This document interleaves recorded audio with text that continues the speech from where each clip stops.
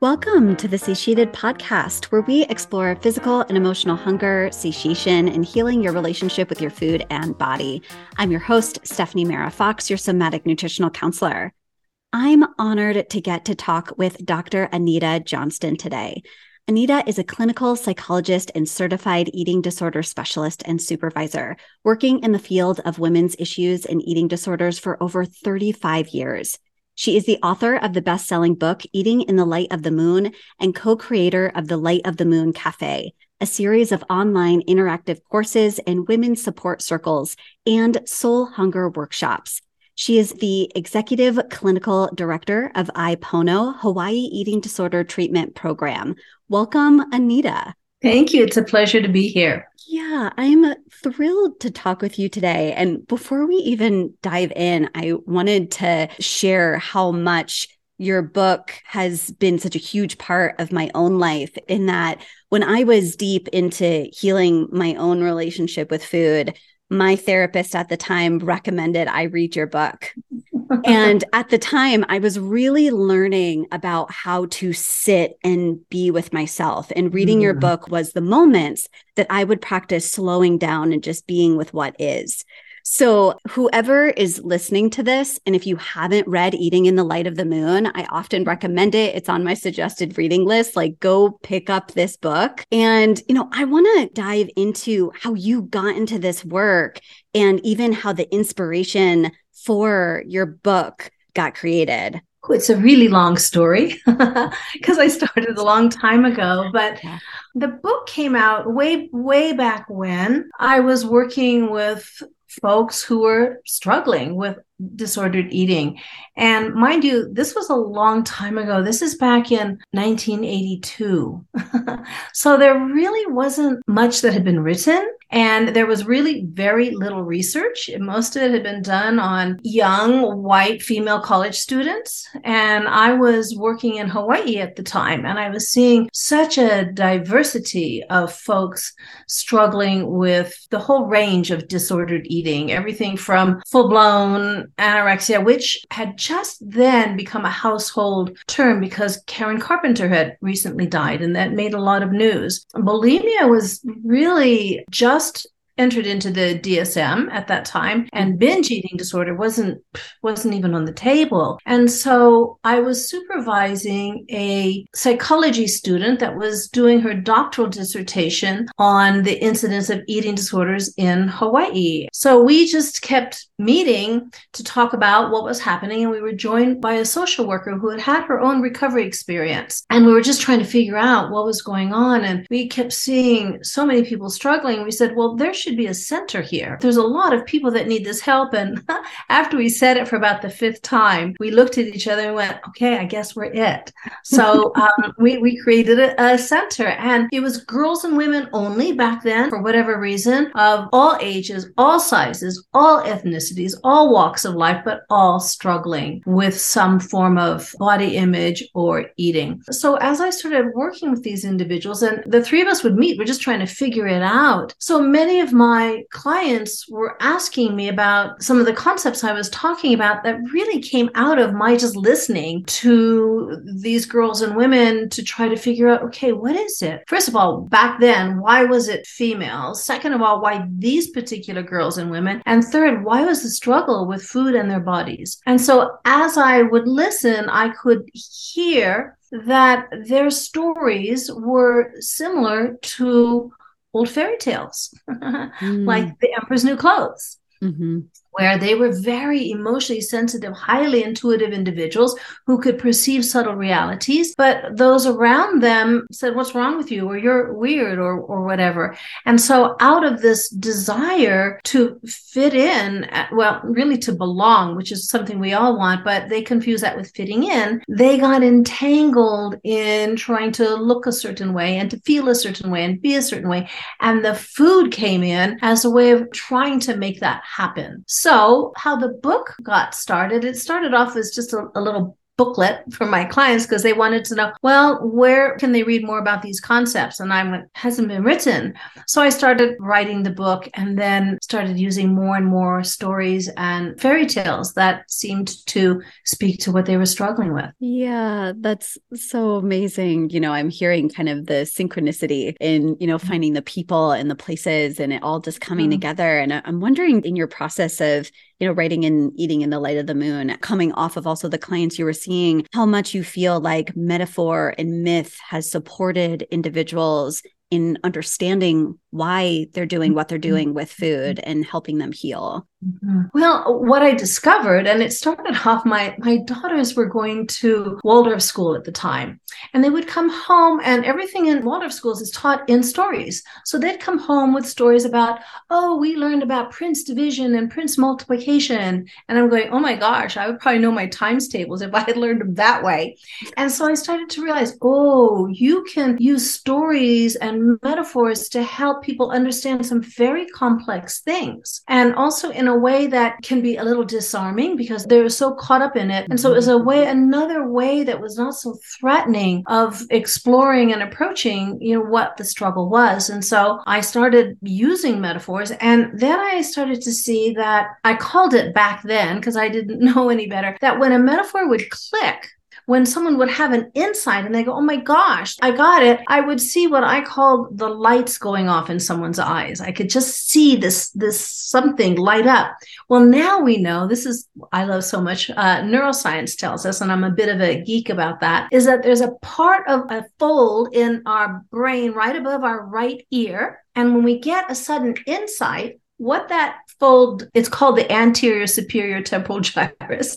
And what it does is it shoots out a blast of gamma waves, which is the highest electrical frequency in the brain. And that's how new neural pathways are made. So when you're using metaphor, one of the things it allows for is an instantaneous kind of insider understanding that affects the psyche on multiple levels and has a transforming function, whether the metaphor is from songs or poems, but it also affects the brain and creates new neural pathways. As time has gone on, I started to see that it worked, but now I'm understanding more and more how it works and why it works. That's amazing and incredible. And I'm a big fan of metaphor and analogy. And what have you found in your work, even if you could provide an example of a metaphor that has really clicked with those you've worked with, that they start to understand, oh, this isn't my fault of what's playing out with my relationship with food?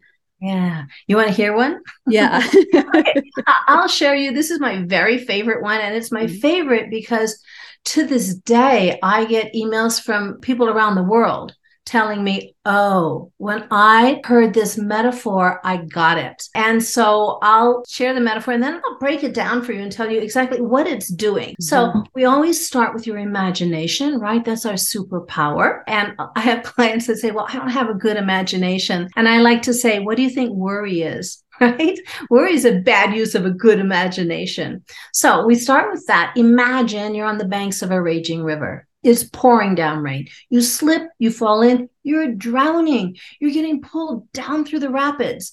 And along comes a big log and you grab on. And the log saves your life. It keeps your head above water when surely you would have been pulled down. And eventually it carries you to a place in the river where the water is calm.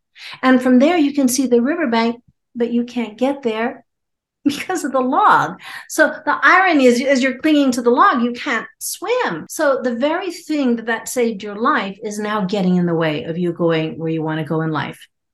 And to make it more complicated, there's always someone on the riverbank yelling, let go of the log, let go of the log. And you feel like an absolute idiot because you can't let go of the log. Well, the way I see it is letting go of that log may not be the best thing to do initially.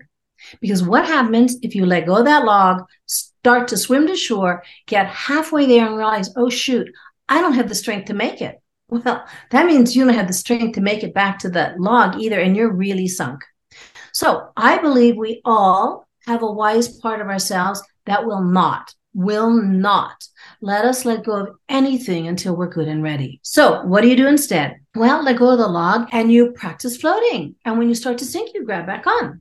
And then you let go of the log and you try treading water. And when you get tired, you grab back on. And then you let go of the log and you swim around it once and grab back on, twice and grab back on, 10 times, 100 times, 200 times, whatever it takes for you to have the strength and confidence to make it to shore. Then you let go of the log. Why? Because you've put it out of a job. So the idea is, now notice, I'm not talking about eating disorders at all, right? I'm talking about a log in the river. But people can relate to it because, for example, when you use metaphor, it speaks to the emotional experience. So there's a big difference between saying, oh my gosh, I have a lot of paperwork, and I'm drowning in paperwork, right? When we say I'm drowning, we totally know what that feels like. And so I'm bringing in the emotions and the sensations, and I'm connecting to the psyche in that way. I'm also taking away some of the shame because, well, who wouldn't grab onto the log? Of course you're going to grab onto the log. I mean, not only that, that's a good thing to do. Right? When you're drowning, that's not the problem. The problem is, and here I'm bringing in the concept of skills. You don't quite have the skills yet to do what you need to do and take care of yourself and go where you want to go in life without these skills. And you're going to be holding on to that log, of course, until you develop those skills, until you learn how to swim or whatever. And so again, I'm bringing in a lot of the experience of the struggle with disordered eating into a story about a river and a log. But I'm introducing some what I think are important recovery concepts. Important because we live in a world with so much diet mentality. Everyone's thinking, well, willpower, I don't have enough willpower. It's like, no, it has nothing to do with that. Life sends stuff our way that, we have to cope with. And if we don't have a whole lot of resources and support, we're going to grab onto whatever we can, as well we should. But there comes a time you can learn these skills. And they don't take special DNA. It's like there's skills like driving a car or riding a bike or playing the piano. Anyone can learn it with a little bit of practice. Yeah, thanks for sharing that example. I was already, as you were even going through that metaphor, connecting all of the experiences that even those that I work with go through of starting to have a new perspective of why they reached for food to begin with. And I think that is such a beautiful example of you needed that log. Yeah. Like that was your resource. Yeah. And that's what metaphor can do. One of my favorite things that metaphor can do, because it's very transformative, but it can take something that appears to be negative and flip it into something positive. And the reason why that's so important is that when you're filled with shame and self-loathing, there's not a lot of energy for recovery. So anytime that I can flip that and say, well, no wonder you did it. Well, of course you did it. It's like, oh, okay, now we've got some energy for healing and can point us towards that. Yeah, absolutely. And shame and judgment and guilt are such huge parts of what someone is bringing forth when they're beginning to try to heal their relationship with food. That also keeps them stuck to that log. They can see where they want to go. And I loved the example of sometimes you actually need to first kind of circle around the log many times because how much shame also comes in of, I'm still doing it. Why am I still doing it? It's still happening. Why am I still doing this? Like you're doing it for a reason. And this just maybe needs to happen for a period of time as you're building up the strength to leave the log. Right. And I think that's one of the hardest parts in recovery. There's this period of time, and it's dreadful because there's a period of time between when you get it, like you go, oh my God, I got this, and the development of the skill set that's required. And so that's when people say, why do I keep doing this? I know better. What's wrong with me? And it's a dangerous place in some ways because that is where the judgment is going to come rushing in. And the judgment gets in the way of recovery. So you have to bring in what I consider the antidote to judgment, which is curiosity. Well, how come now I found myself binging? Yeah, I know, blah, blah, blah. But what is it that I'm needing to strengthen so that the next time I'm in this situation, I'll have a different outcome? And so that kind of curiosity is really valuable. Yeah, I completely agree with that. That as soon as we take away the judgment and the shame and the guilt, it's like, oh, can I bring in this compassion and this curiosity of this is playing out to try and support and protect me? And if I start to take that lens of this experience, it actually does get you where you want to go even a little bit faster. Not that you need to get there as fast as possible, but you know that sometimes it's the judgment of what you're doing that tends to slow the healing process down. I would say always. You can count on it. The judgment's going to slow it down and create some really huge blocks that then it becomes so much more effortful when it doesn't have to be. Yeah. What have you found in your experience as kind of pieces that are missing? You know, I've been working in this field for over a decade now, and you start to kind of pick out of like, wow, this is really missing from this field to kind of support people and getting to where they want to go. Hearing one piece for you has been metaphor. Is there anything else that you've kind of picked up that, you know, would be supportive for people to know of like, hey, this is a piece that would be supportive on your healing path? Yeah, I think it comes out of what I understand recovery to be. And essentially, you know, people think, well, they're going back to where they were before the eating disorder. It's like, no, that's not what this is about. This is not just symptom removal, right? Mm-hmm. This is about what recovery is moving into a place where you become more of who you truly are. And so I think a missing piece is really understanding, what is recovery? And I believe that it's a strong connection to your authentic self and claiming the uniqueness of your being. And we live in a culture that really discourages us from that tremendously. And there's a pattern that can get developed in childhood that I think it's important. When I share this concept with clients, they go, oh, now I see why I developed an eating disorder, how it had to happen, and more importantly, what now I'm needing to do different. So it's this idea that we're all born with two very powerful drives, right? One is the drive for connection and attachment, because we are mammals. We don't hatch out of an egg and just go on our way, right? No, we have to attach to our caregivers in order to survive. And we're also, though, born with, as humans, another equally powerful drive, and that's the drive for authenticity. That's the drive to become who we're meant to be our unique person that's as unique as our thumbprint. But what happens in childhood is that often these two drives come into conflict. And guess which one wins? Attachment. It has to. And what that means is that we try to be how we imagine our caregivers want us to be. So little kid wants a cookie. Mommy says, no, you can't have a cookie. We're having dinner in an hour. And little kid goes, I want a cookie. I want a cookie. And mommy says, if you don't cut that out right now, you're not going to get any cookies at all. And little kid goes, okay, I don't want a cookie. Now, what little kid has done, and we all do it, we have to do it, is perceived how we need to be in order to get our needs met. Mm-hmm. Now, to make it a little more complicated, what I believe is folks who struggle with disordered eating are very emotionally sensitive, highly intuitive, and really good at picking up on how others want them to be, how they want them to look and act and think and feel and so on.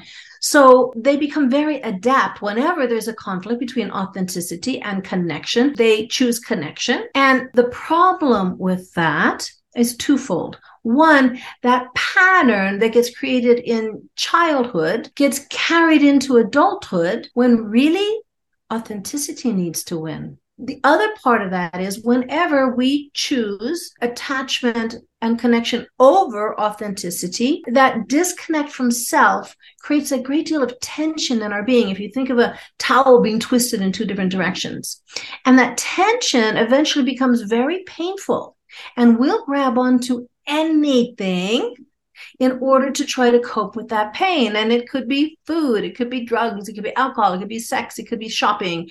But that's how something can become really addictive. And so the task then, if you're moving towards recovery, is how do you claim your authentic self, all of who you are, good, bad, ugly, indifferent, passionate, all those different aspects, because that's what recovery looks like. And so one of the skill sets is learning how to be yourself and be in relationship with another at the same time, because we're social animals, right? And so what happens is someone thinks, okay, well, I can be myself as long as I'm by myself. Mm-hmm. And often the job of the eating disorder is to create a bubble that you're in and nobody else can come in. So, there's that. And then there's the other part of entering a relationship and abandoning yourself at the doorstep, which feels really bad. And of course, then you have to turn to whatever eating behaviors help you cope. So I think understanding this process of really learning how to be yourself and be in relationship at the same time is crucial to recovery. That is what recovery is. Yes, yes, yes. I'm absolutely agreeing with everything that you're saying right now. And I've totally seen that as well, that some of the individuals I've worked with that struggle with their food are some of the wisest. And I say sensitive in regards of that is their superpower. They are picking up so much in their environment, and that food came in because no one knew how to meet them in this superpower that they have of being sensitive and picking up things and intuiting things. And to step back into that can also feel incredibly scary. Totally scary. That's why you need skills, right? And the skills that, sad to say, you're not going to learn in school, right? And most of us certainly didn't learn it in our families. And so I think one of the most important skill, in fact, I believe in total complete recovery, recovered, period, done, end of story. I've been doing this long enough to know people that is exactly what's happened. People I'm very close to. It's not even close to a part of their life, the disordered eating. But I've never, ever seen anyone fully, completely recover without this skill. And that's the skill of assertive communication. Because that is how you learn to stay connected to self and still engage with others and communicate in a way that honors your experience and also honors the experience of the other person. Yeah, I completely agree with that as well. And oftentimes we're not, like you just said, we're not getting those skills of learning how to communicate and even be in disagreement or tension or not on the same page with those we love and those we're in relationship with. We don't pick those up from our family. And we don't learn them in school. If I had it my way, it'd be taught in every school in the country, but I don't get to have it my way.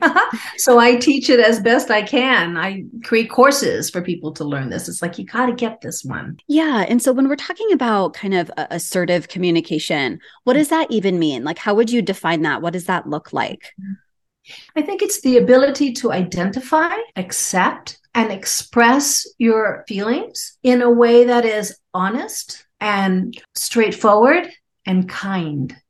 There's a lot in that, right? You have to learn, first of all, you have to develop emotional literacy. You have to learn what your feelings are. You have to learn the nature of emotions, which is really hard because, again, we're not taught that. We're taught that emotions are like things, and they're not at all. And we're taught they're good and bad and right and wrong, and they're waves of energy. You have to learn how to ride them. What I often find is that communication that we're talking about, it first has to start within ourselves. We have to learn, how do I communicate with myself first? And noticing, how do I feel about this? Because it can feel really scary.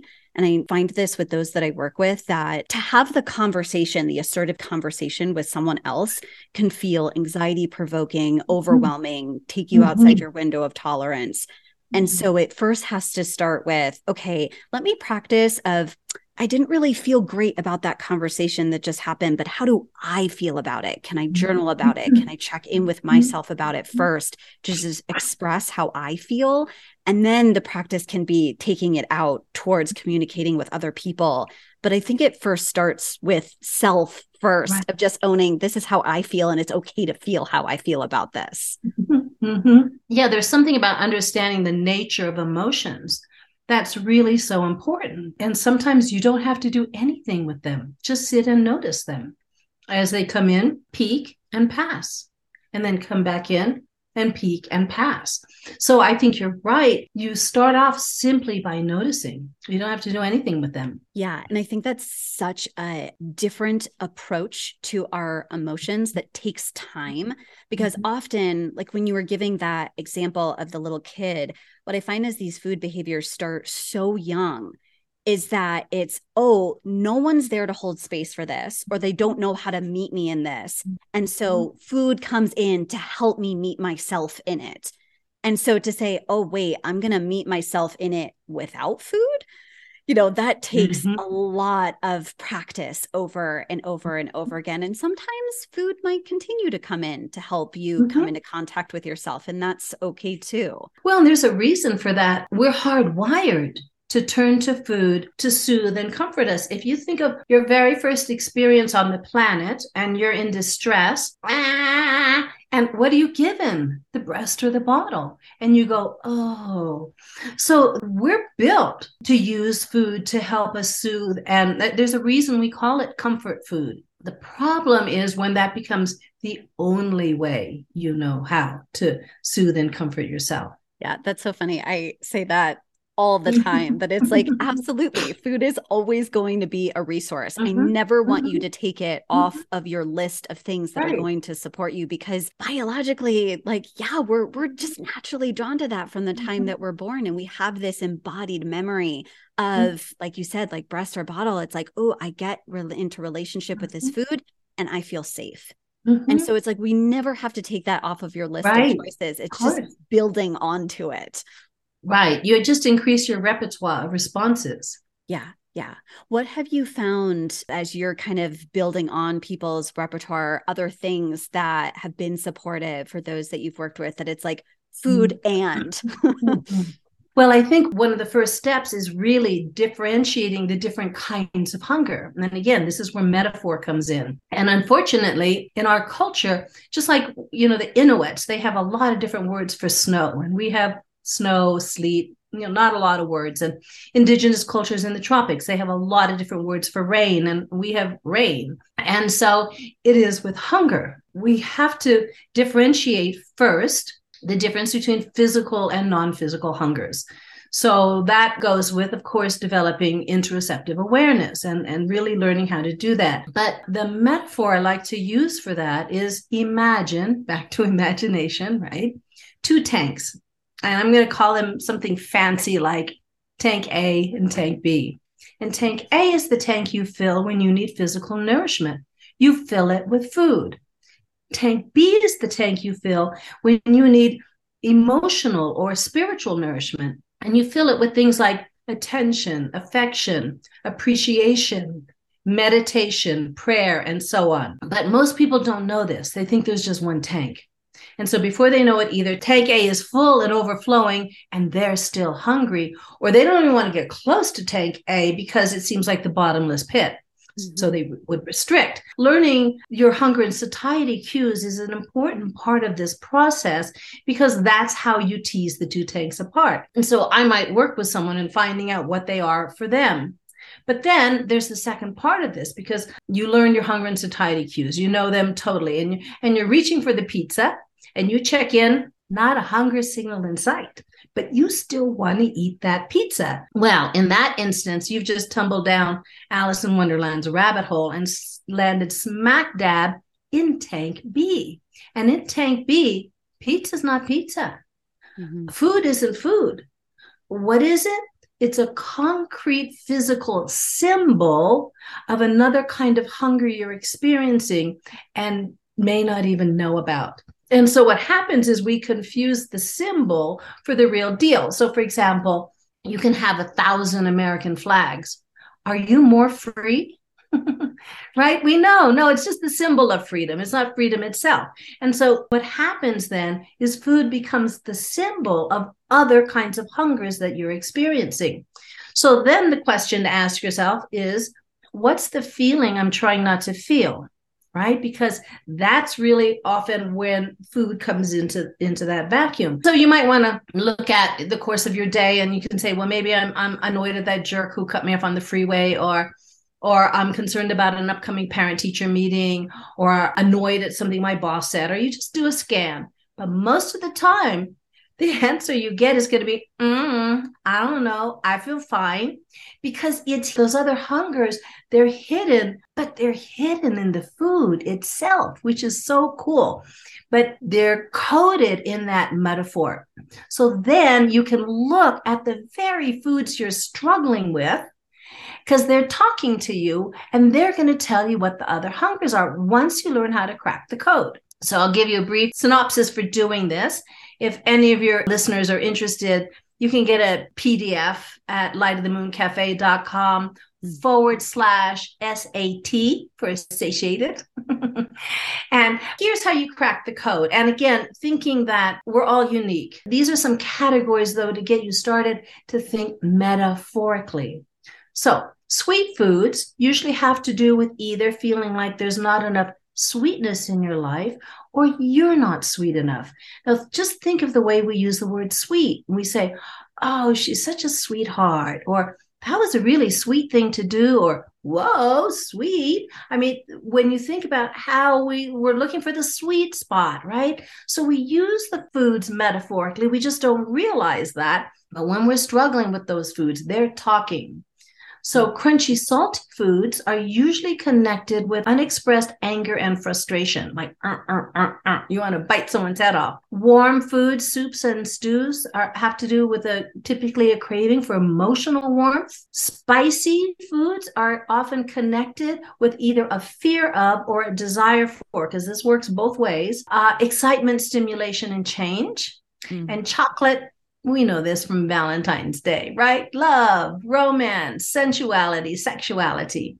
And so when you can start to look at those foods you struggle with, not as the enemy, but as something that's trying to communicate something to you, but it's talking in the language of metaphor, and you learn how to crack that code, it not only can it be astounding, but it actually even gets to be a little bit of fun. I'll give you an example. Like I had a client, she struggled with bulimia. And I said to her, I said, okay, if there were any food that you wished you could eat and there was zero consequences, no consequences whatsoever, what food would that be? And she said, oh, vanilla ice cream with strawberries on top.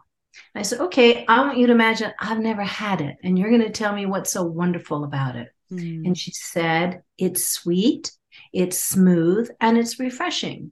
Now, when we took a look at what was going on in her life, her boyfriend was accusing her of not being sweet enough.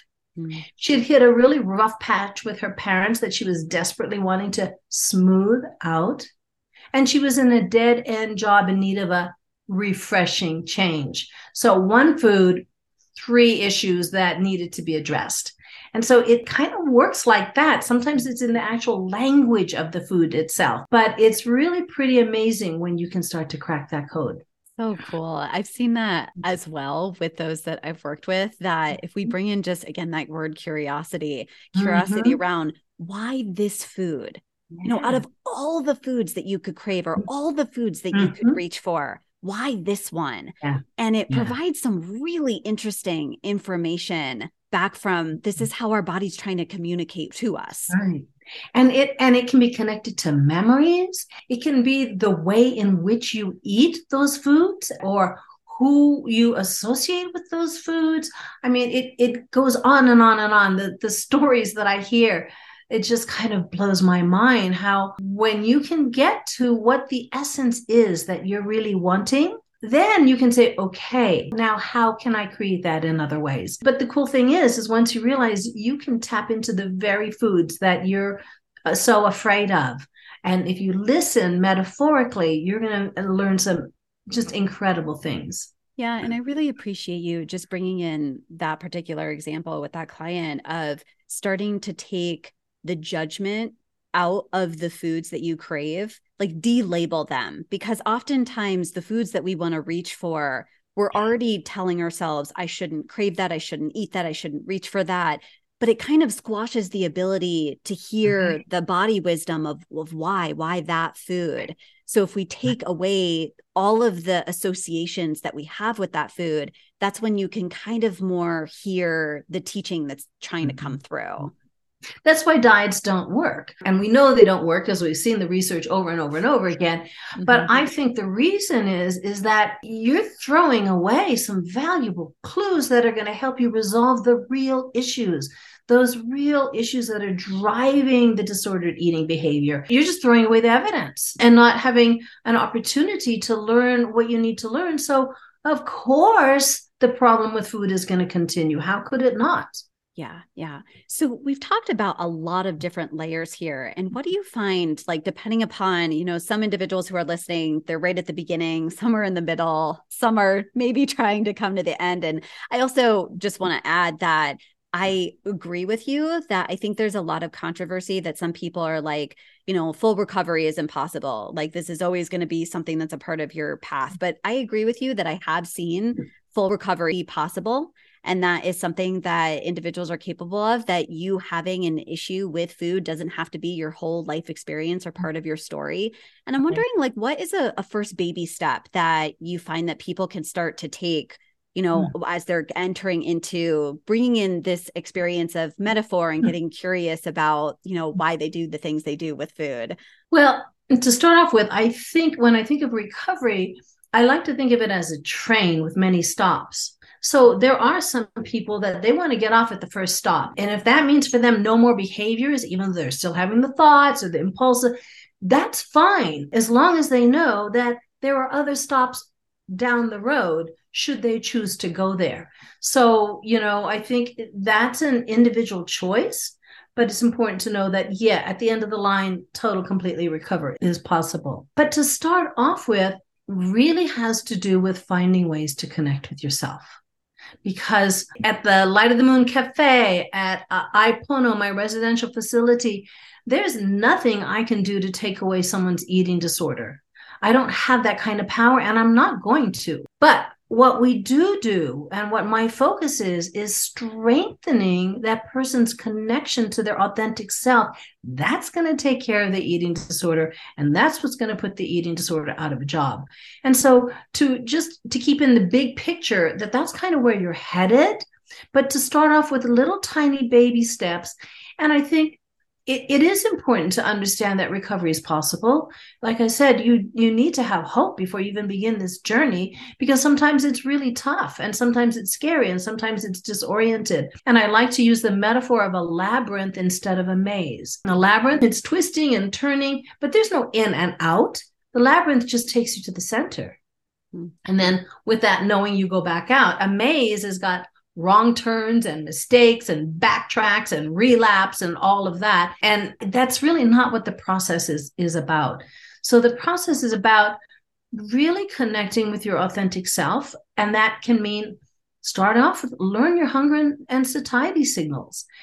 Just notice them. Don't think you have to do anything about it at the very beginning. Just start to get to know, and sometimes even just taking 2 bites at a time and going, okay, what happened to my hunger? Is it the same? Has it changed? And just really finding those sensations in the body. But it doesn't have to be linear. You can be doing that while you're getting to know your feelings and understanding the nature of feelings, and just noticing, oh my gosh, that really ticks me off. I have no idea why it ticks me off, but I know that I don't like that. So I think that's just a place to start, knowing that ultimately you're going to find the skills that are going to connect with the disordered eating. But you don't have to go right to that first and eliminate the behaviors, because that's the hard route, to just go in and try to get rid of behaviors without any understanding of what their job is. So I think the most important question to ask is, what is my disordered eating doing for me? It's easy to see what it's doing to me, right? That's real easy. But what's it doing for me? And just start looking at that. Yeah, I really appreciate all of those pieces. And first, just describing it more as a train. I find that, there are a lot of stops on this journey, and wherever you're at, you're exactly where you need to be. And I know sometimes it feels maybe hard to be there, but maybe that's just the stop that you're ready to be at. And you're not ready to take that next stop on that train track yet. And that's okay. And, I love just your explanation of like putting it out of a job. I think that's just spot on, that it's like, your eating behaviors, they're doing a really important job for you. It's been really effective for a very long time, but more of those skills and more of the practices that we've been talking about today need to come online to be able to say, okay, I don't need that to support me anymore. And I have so much else that I can lean on. Mm-hmm. Yeah, there's an old Zen saying that says, don't get stuck looking at the finger pointing to the moon. Look at the moon. Now, dogs don't understand symbolic language. So if you're pointing, they might be looking at your finger to see if there's a treat. But we understand. And so if you start to see that really the struggle with food is pointing you somewhere, where is that? And what is that? So well said. And I just so appreciate your wisdom and your time today. And how can individuals keep in touch with you in this incredible work that you do in the world? Well, they can go to lightofthemooncafe.com. I have a newsletter that I send out, and I have a lot of free materials and notices about upcoming events. And they're interested in any of the courses and they're working with a professional, a dietitian, a therapist, a coach. They can get a 20% discount from that professional. So all the professional has to do is go to lightofthemooncafe.com also and get a code and then pass on that discount. So that's where they can find me. Awesome. And I'll make sure I put all of the links and even the links you said before in the show notes so everyone has access to that. And just, again, thank you so much for sharing everything you did today. I am just so incredibly grateful for the work that you've put out in the world, both for, it was impactful on my journey. And I know it's been hugely impactful with those that I work with as well. I'm glad to hear that. Yeah. And to those who are listening, as always, if you have any questions about anything that we explored today, please reach out anytime. I'll put our contact in the show notes, and I look forward to connecting with you all again real soon. Bye.